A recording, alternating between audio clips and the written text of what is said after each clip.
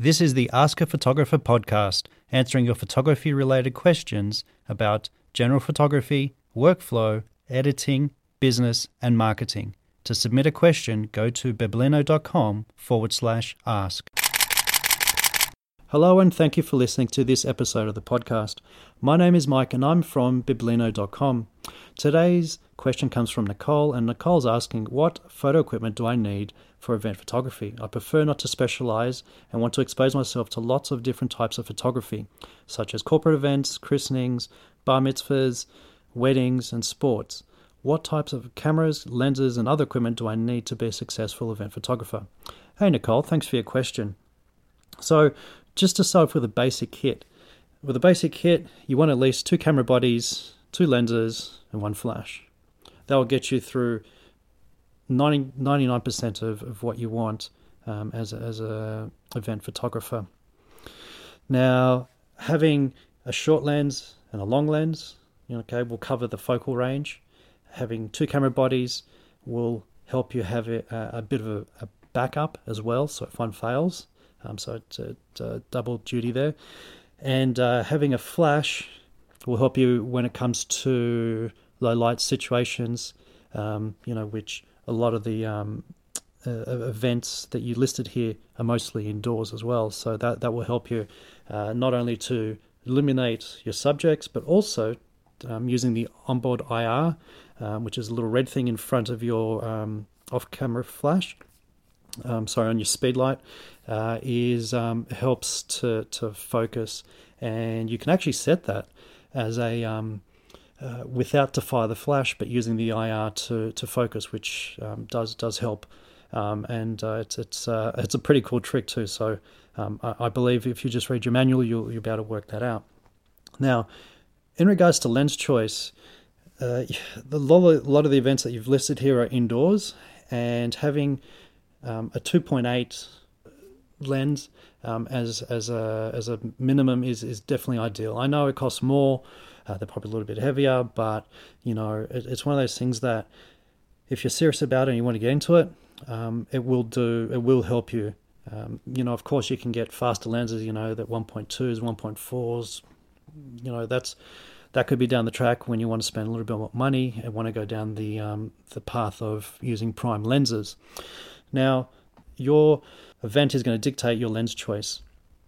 And doing a lot of these events, you're going to be doing wide group shots, or you're going to be photographing from a distance because you don't want to get in people's way. So then something like a 24-70 and a 70-200 as a good starting point will get you going. Now, you did mention sports. Well, sports is a little bit different. If you're doing team photos, then 24-70 can help you there. If you're doing headshots, 70-100. If you're doing on-field action, then 200 mils is a minimum.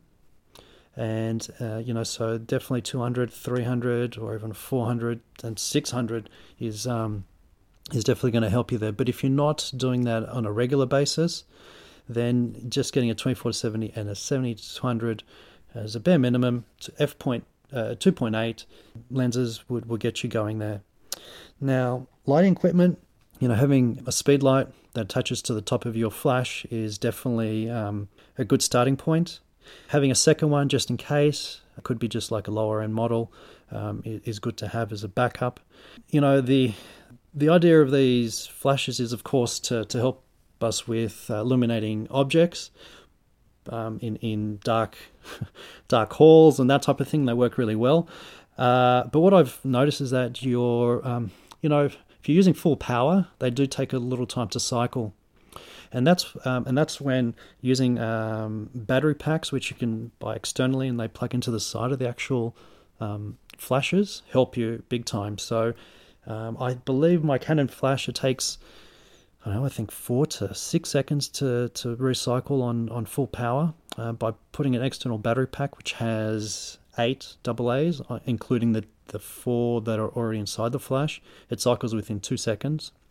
So that helps if I'm taking group photos, and I usually take 1 or 2 photos and just go bang, bang, and that can stop people blinking and just get 2 quick photos and you're done, and you move on to the next set of people.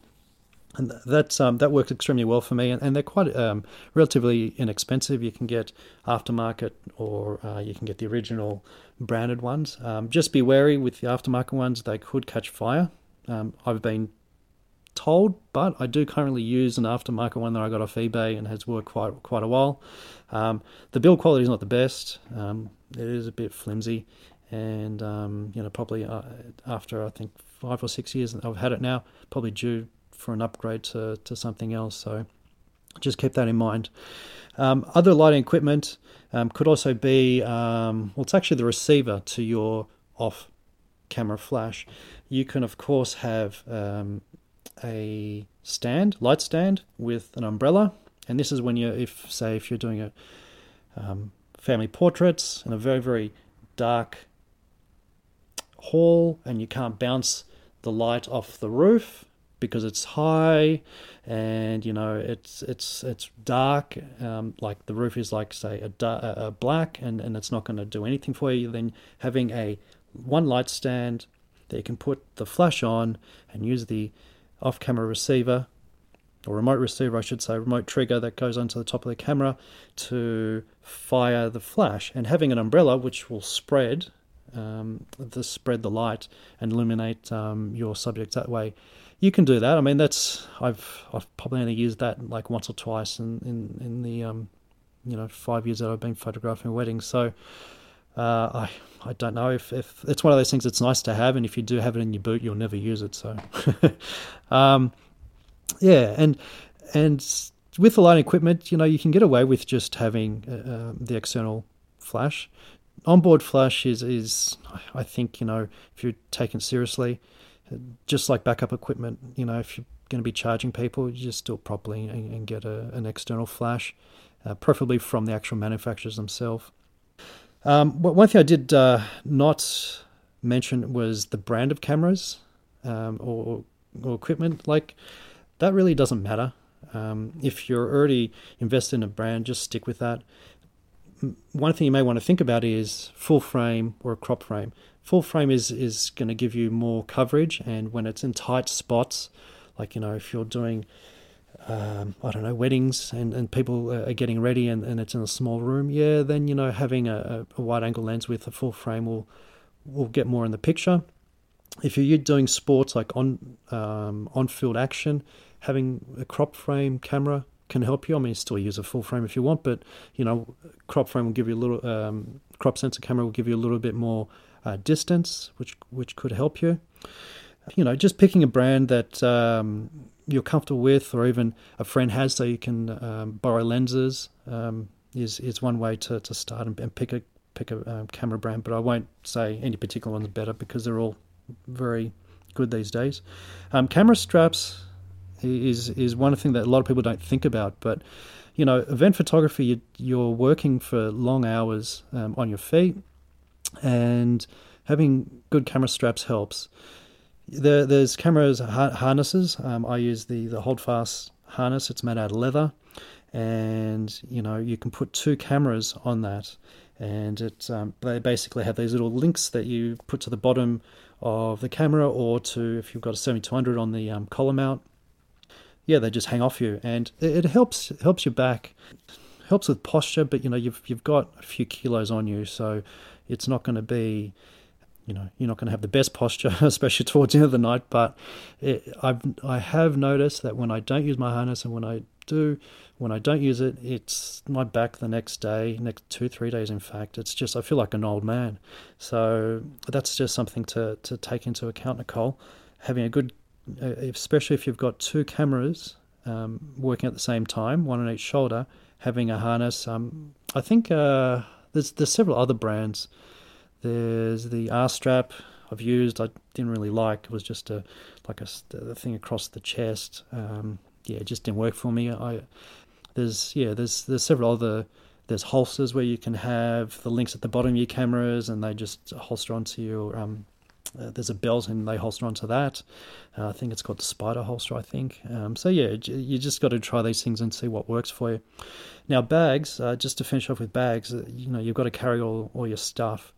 And I find having a little wheelie bag, if you've got a bit of equipment, especially if you've got, say, 2 cameras, and then you've got a third one in your bag if it's a backup, or if you've got several other lenses, or maybe, a few flashes and batteries, that type of thing.